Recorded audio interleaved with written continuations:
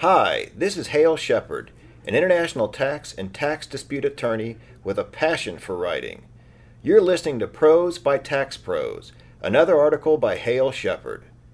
I published a series of articles offering insight about complicated tax issues while still making them interesting and understandable. Please continue listening for one of my articles, previously published in a major journal and read by a professional. It's important to note that I am a tax attorney, but I'm not your tax attorney. The information in the article does not constitute advice or guidance of any type to anyone. It's being provided for general, informational purposes only. Recent refund case shows primacy of tax procedure. Written by Hale E. Shepard. Originally published in Practical Taxation, a Thomson Reuters publication, May 2022.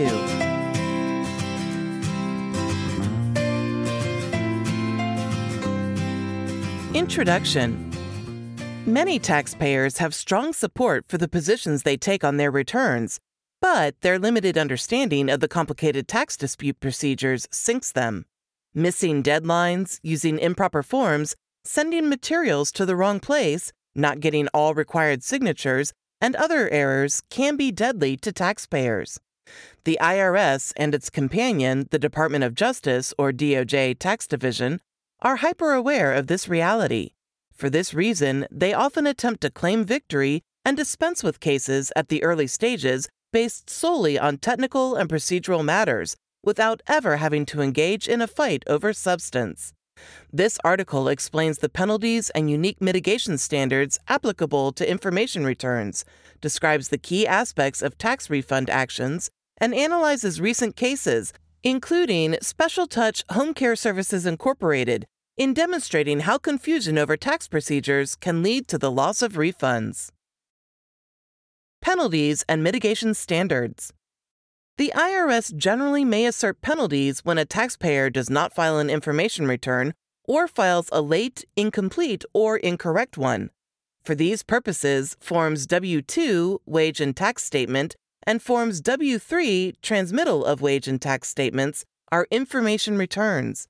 The unique rules concerning waiver of penalties for information returns are explained below. Lower penalties. The IRS may not assert penalties where the violation was due to reasonable cause and is not due to willful neglect. In this case, there is reasonable cause if either 1. There are significant mitigating factors with respect to the violation, or 2. The violation arose from events beyond the taxpayer's control. In addition to meeting one of these two standards, the taxpayer must also show that he acted in a responsible manner both before and after the violation. Significant mitigating factors. The regulations contain a non-exhaustive list of significant mitigating factors. 3 are worth noting here. First, mitigation applies where the taxpayer was not previously required to file the particular type of return with respect to which the violation occurred. Second, mitigation is appropriate where the taxpayer has a history of complying with the information reporting requirement at issue. Finally, reasonable reliance on a qualified tax advisor might warrant mitigation. Events beyond the taxpayer's control. The regulations also contain a partial list of events that are beyond the taxpayer's control. Among such uncontrollable items are 1. Unavailability of the relevant business records, 2. Actions or inactions by the taxpayer's agent after the taxpayer exercised reasonable business judgment in hiring the agent, and 3. Failure by the payee or another person to provide information to the taxpayer. With respect to the first item, the unavailability of relevant business records, the IRS will abate penalties when two criteria are met. First, the business records were unavailable under such conditions, in such a manner, and for such a period as to prevent the taxpayer from timely complying with the information reporting requirements. Second, a supervening event caused the unavailability of records. Importantly, for purposes of this article, one of the events recognized by the IRS is the unavoidable absence, because of death or serious illness, of the person with the sole responsibility for filing the relevant returns. Acting in a responsible manner. Acting in a responsible manner means that the taxpayer exercised reasonable care, which is the standard of care that a prudent person would use under the circumstances in the course of its business in determining its filing obligations. It further means that the taxpayer undertook significant steps to avoid and mitigate the noncompliance, including requesting filing extensions where practicable, attempting to prevent any foreseeable problem, acting to remove the problem after it occurred, and rectifying the noncompliance as promptly as possible once discovered. Higher penalties. The IRS may assert a higher penalty in situations where the noncompliance was due to intentional disregard, that is, where a taxpayer knowingly and willfully failed to comply. In making this determination, the IRS must examine all the facts and circumstances in a particular case. These include, but are not limited to, whether the noncompliance was part of a pattern of bad conduct, the taxpayer swiftly corrected the situation upon discovering the noncompliance, and the amount of the penalties is less than the cost of complying with the rules, such that the taxpayer views penalties as simply a cost of doing business. Importantly, the IRS's own pronouncements indicate that it will only assert the higher penalty in extraordinary situations involving flagrant abuses of the tax system, or where taxpayers knowingly attempt to subvert the reporting requirements that are crucial to the functioning of our tax system. Key aspects of tax refund procedures. Taxpayers sometimes overpay their taxes, and, well, they want their money back. Seeking a refund from the IRS is a surprisingly complicated process, as explained below. Timeliness. The first step to recouping cash from the IRS is for a taxpayer to file a timely claim for refund. A taxpayer normally must file a claim for refund within 3 years after filing the relevant tax return or within 2 years after paying the relevant taxes, whichever period expires later. Practitioners often call these the 3-year period and the 2-year period, respectively. Recoverable amounts. Even if a taxpayer files a timely claim for refund, and even if he ultimately prevails, he can only recover certain amounts from the IRS. Strict rules exist in this regard. In particular, if the taxpayer files a claim for refund within the 3-year period, the refund allowed will not exceed the amount of taxes paid during the 3 years immediately before the date on which the taxpayer filed the claim for refund, plus the period of any extension of time for filing the return. This is called the 3-year look-back period. On the other hand, if the taxpayer files a claim for refund within the 2-year period, the refund cannot surpass the taxes paid during the 2 years preceding the date on which the taxpayer filed the claim for refund. This is the 2-year look-back period. Below are a couple of illustrations. Example number 1. The normal deadline for filing the 2006 Form 1040 was April 15, 2007. Tommy taxpayer did not request a 6-month filing extension. Tommy paid the remaining tax liability for 2006 of $25,000 when he filed his Form 1040 on April 15, 2007. As long as Tommy filed a claim for refund before April 15, 2010, he could be entitled to any amounts actually paid or deemed to have been paid between April 15, 2007 and April 15, 2010. Example number 2. The normal deadline for filing the 2006 Form 1040 was April 15, 2007. Tommy obtained an automatic 6-month filing extension, moving the deadline to October 15, 2007. Tommy paid $25,000 in taxes at the time he filed the extension request. Tommy filed his Form 1040 on the extended deadline of October 15, 2007. If Tommy filed a claim for refund by October 15, 2010, he could be entitled to all amounts paid in the previous 3 years, plus amounts paid during the 6-month extension period. By obtaining a filing extension and then timely filing the Form 1040 within the extension period, Tommy essentially converted the 3-year look-back period to a 3.5-year look-back period. Thus, Tommy could get refunds of amounts paid at any point between April 15, 2007 and October 15, 2010. Contents of claims for refund. Claims for refund, in addition to being filed with the IRS in a timely manner, must meet a long list of requirements. For instance, they must explain in sufficient detail the factual, legal, tax, and/or procedural grounds on which the taxpayer deserves a refund, contain a written declaration of accuracy made under penalties of perjury, utilize the correct form, address only one type of tax for one tax period, and be filed with the proper IRS Service Center.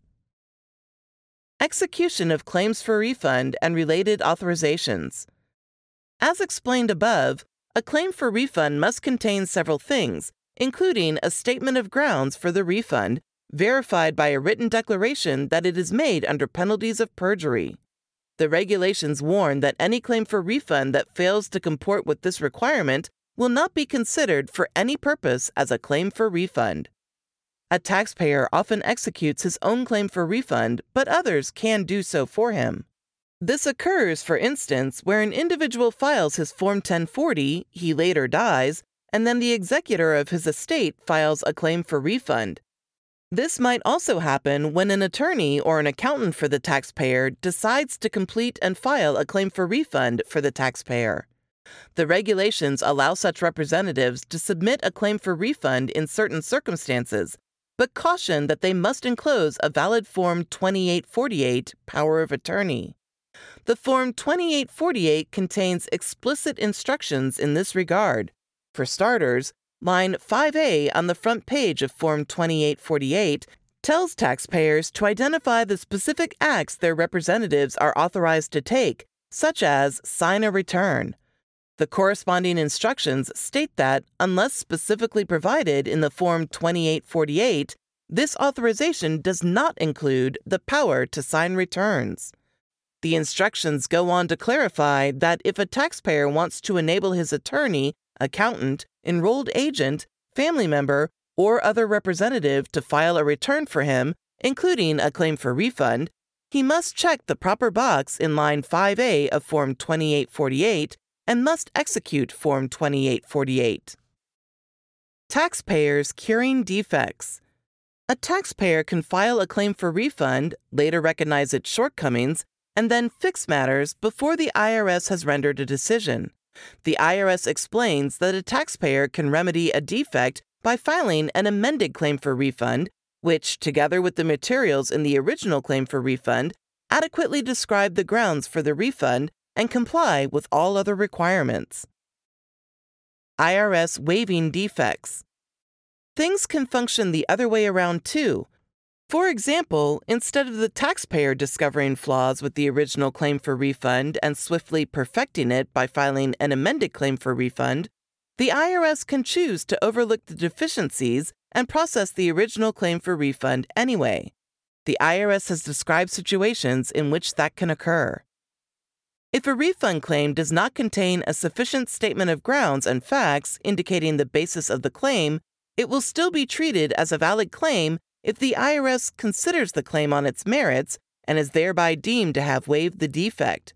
Similarly, if a claim is defective because it does not meet one of the other requirements set forth in the regulations, for example, if the claim is on the wrong form, the IRS will be deemed to have waived the defect if it is clear that the IRS understood the particular claim advanced by the taxpayer and considered it. Informal claims for refund.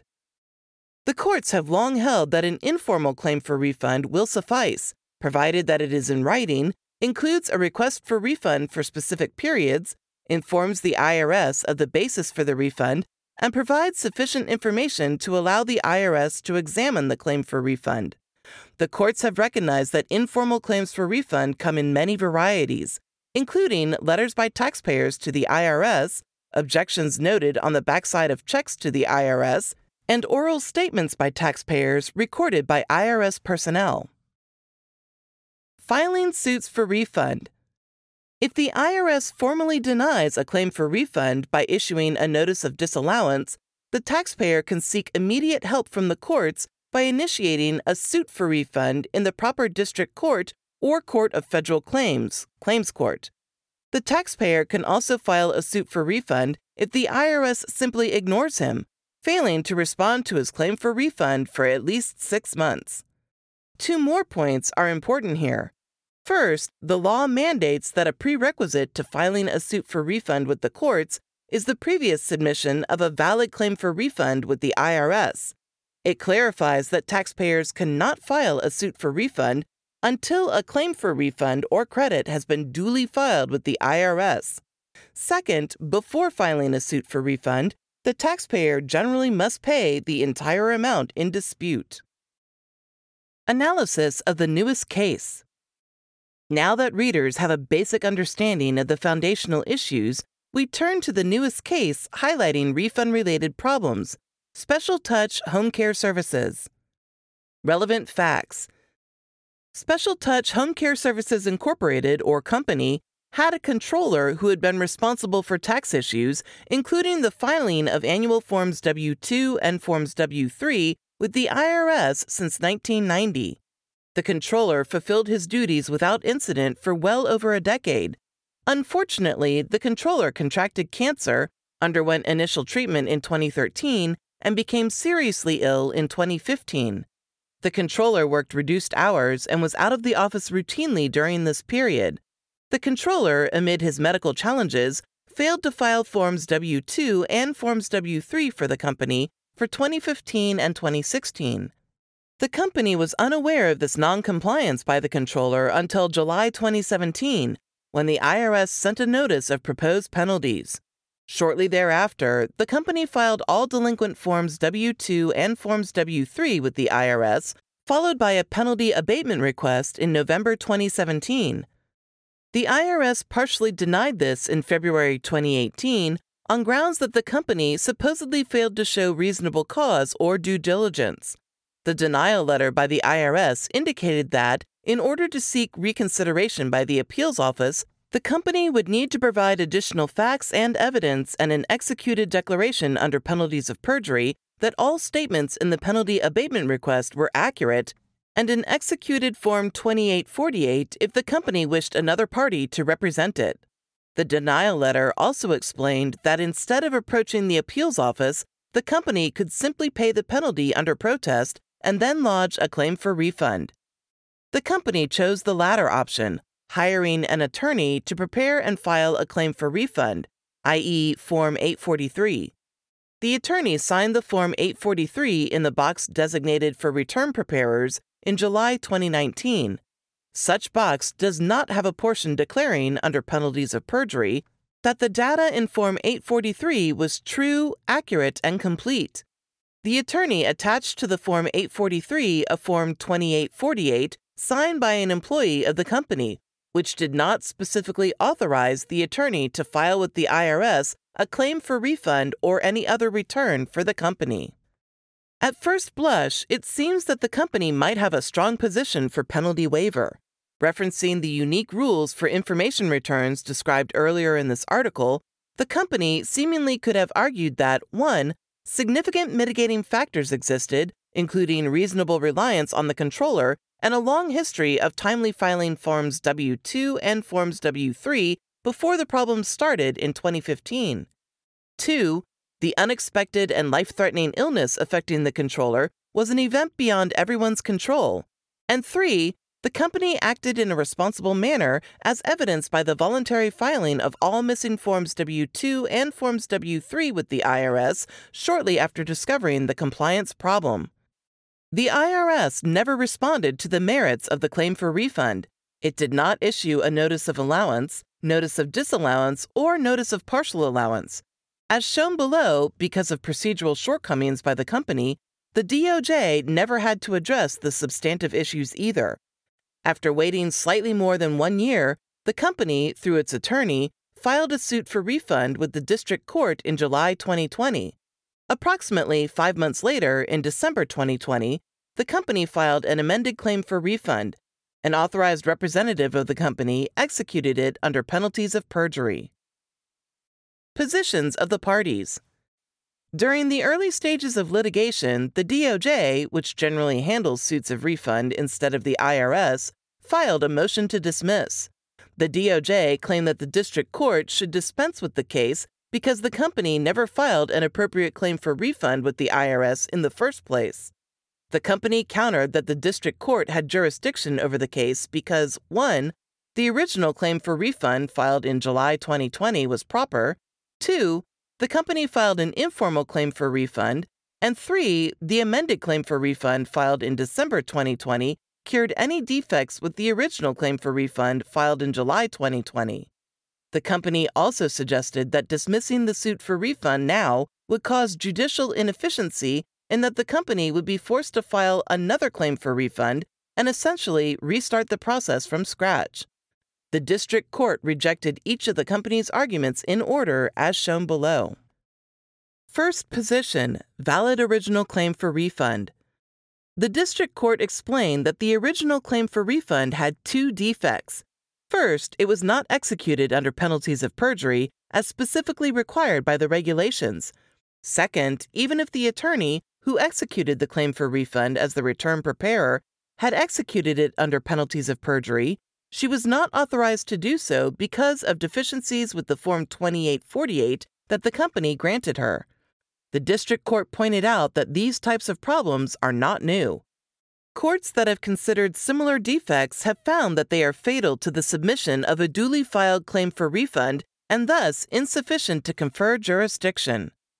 With respect to the original claim for refund on Form 843, the district court cited a number of earlier cases in which taxpayers failed to sign under penalties of perjury and the courts dismissed the related suits for refund. The district court also identified several cases ruling that where attorneys file claims for refund for taxpayers, they must execute them under penalties of perjury. In concluding this topic, the district court reasoned that the regulations are clear about the requirement that Form 843 is filed under penalties of perjury, and there is no reason why that requirement should differ where an attorney signs Form 843 on behalf of a taxpayer. Neither the company nor the attorney signed the original claim for refund under penalties of perjury in Special Touch Home Care Services, so it was not duly filed. Moving to Form 2848, the district court explained the DOJ's position that even if the attorney had executed the original claim for refund under penalties of perjury, she still lacked authorization to do so from the outset. The district court referenced the regulation mandating that claims for refund filed by attorneys be accompanied by Forms 2848. Next, it recited the 3 arguments raised by the DOJ, all of which basically boil down to the fact that the Form 2848 did not expressly authorize the attorney, or anyone else for that matter, to file a claim for refund for the company. The district court emphasized that many courts demand strict compliance as opposed to merely substantial compliance with the Form 2848 requirements.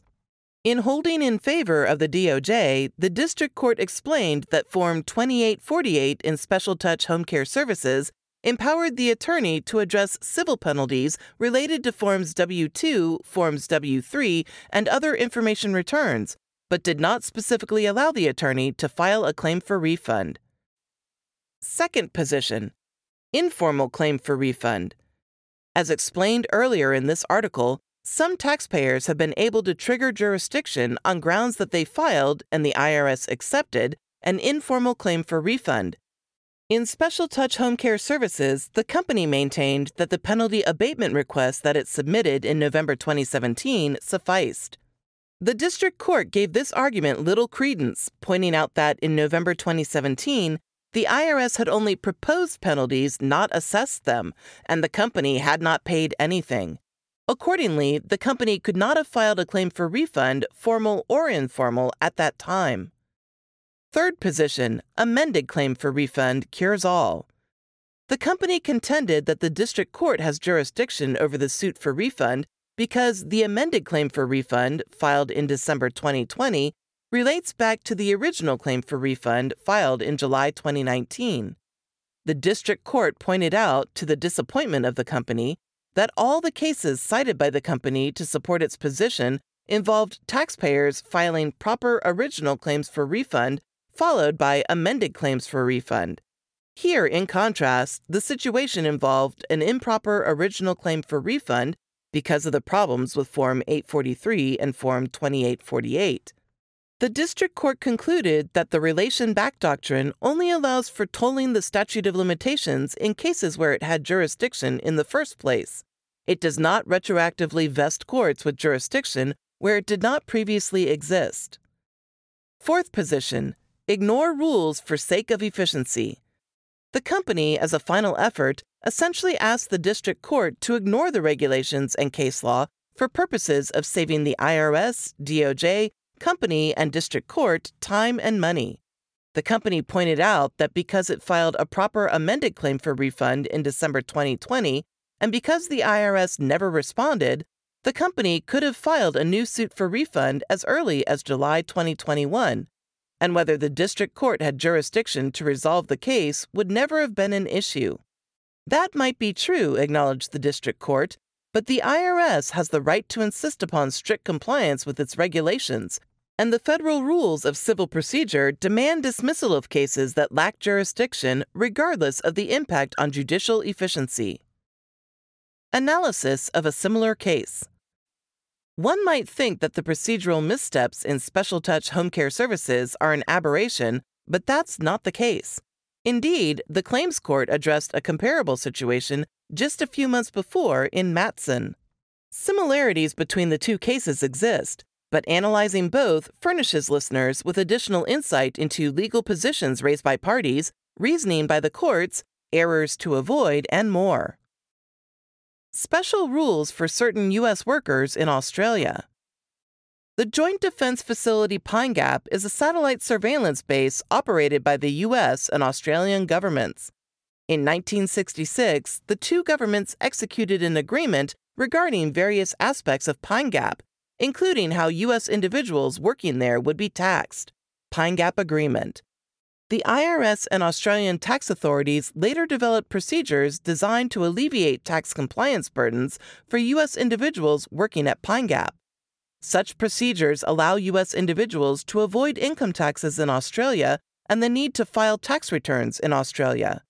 As a precondition to such benefits, taxpayers must sign a closing agreement with the IRS, which mandates that the U.S. individuals, 1, will report on their annual Forms 1040 all income made at Pine Gap, 2, will not claim the Foreign Earned Income Exclusion, or FEIE, with respect to such income, and 3, will enclose a copy of the closing agreement with their Forms 1040.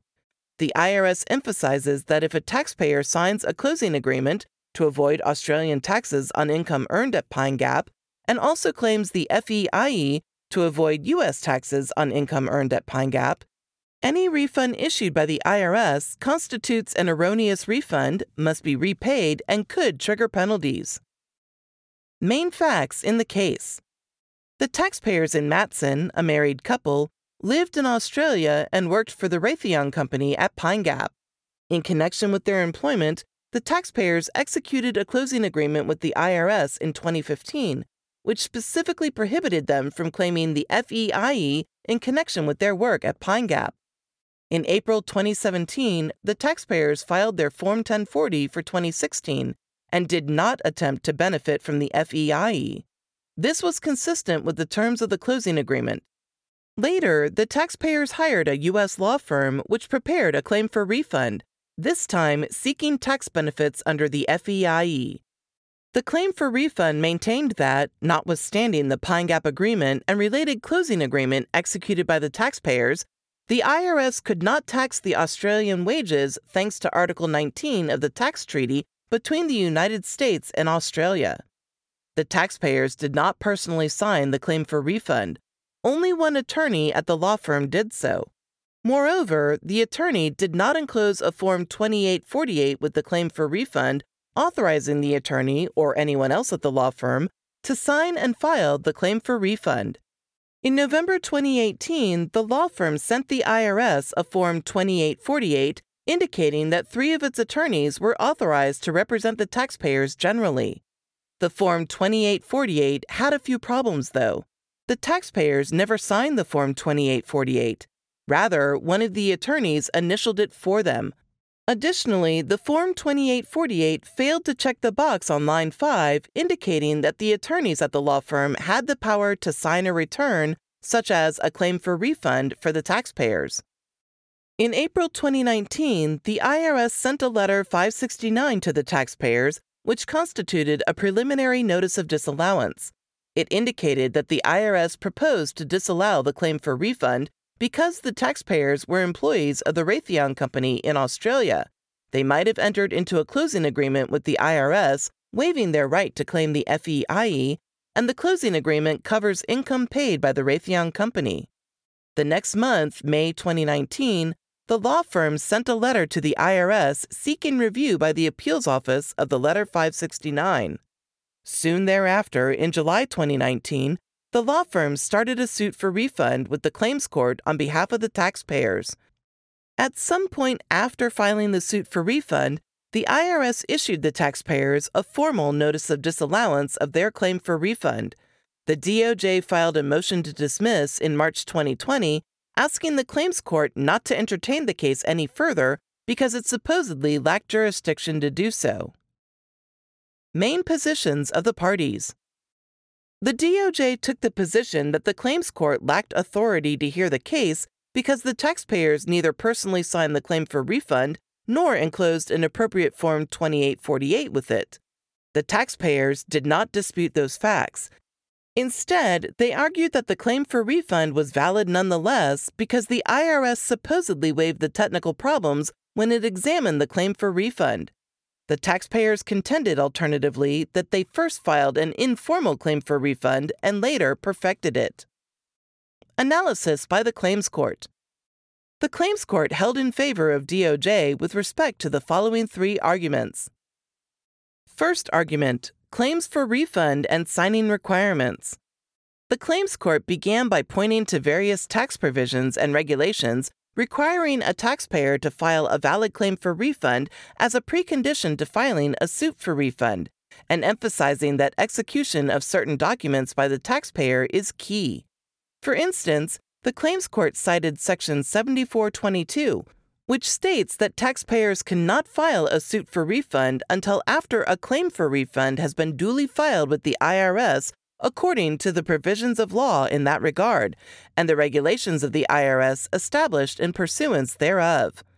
The claims court then highlighted Section 6061, which generally states that any return, statement, or other document that must be filed with the IRS shall be signed in accordance with the forms and regulations created by the IRS.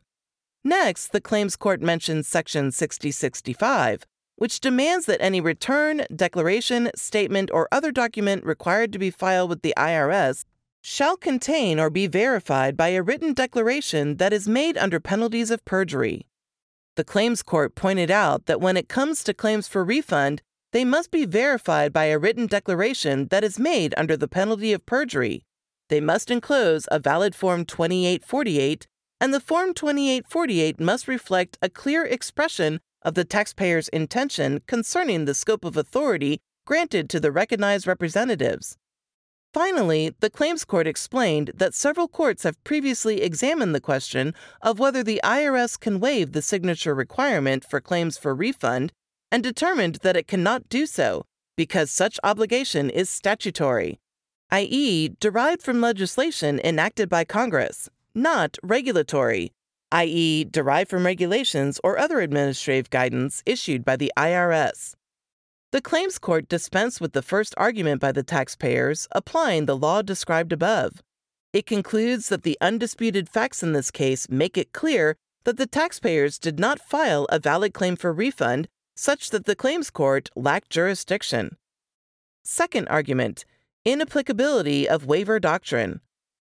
The claims court acknowledged that the Supreme Court has held that the IRS can waive certain deficiencies in a claim for refund by taking action on it, but it cannot ignore statutory requirements. The claims court then explained that the signature obligations relating to claims for refund are statutory in nature, not regulatory. The claims court went on to underscore that the tax provisions relevant in Mattson state that taxpayers must, shall, or are required to take particular actions, like personally signing claims for refund or expressly empowering representatives to do so on their behalf.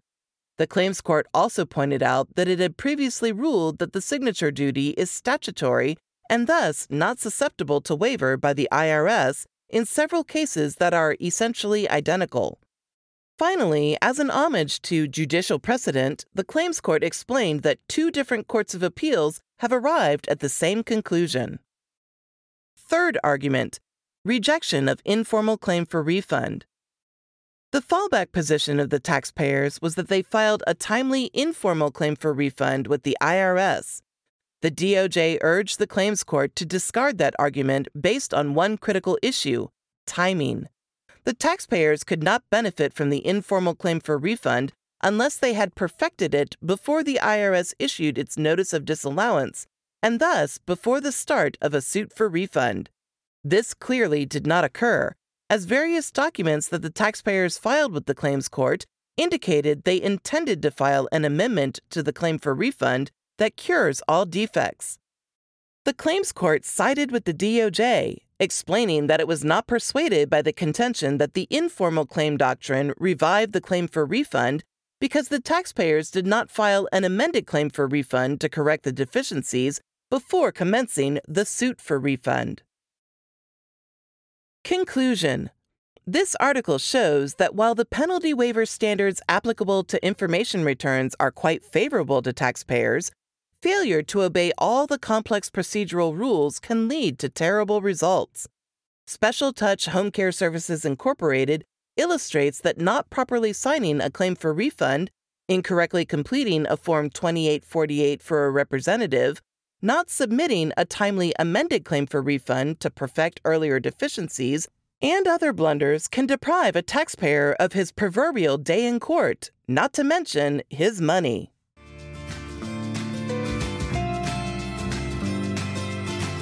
Thank you for listening to Recent Refund Case Shows Primacy of Tax Procedure, written by Hale E. Shepard, narrated by Susan McGurl.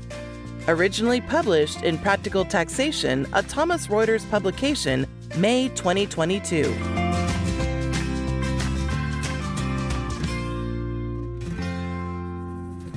I hope you enjoyed the article.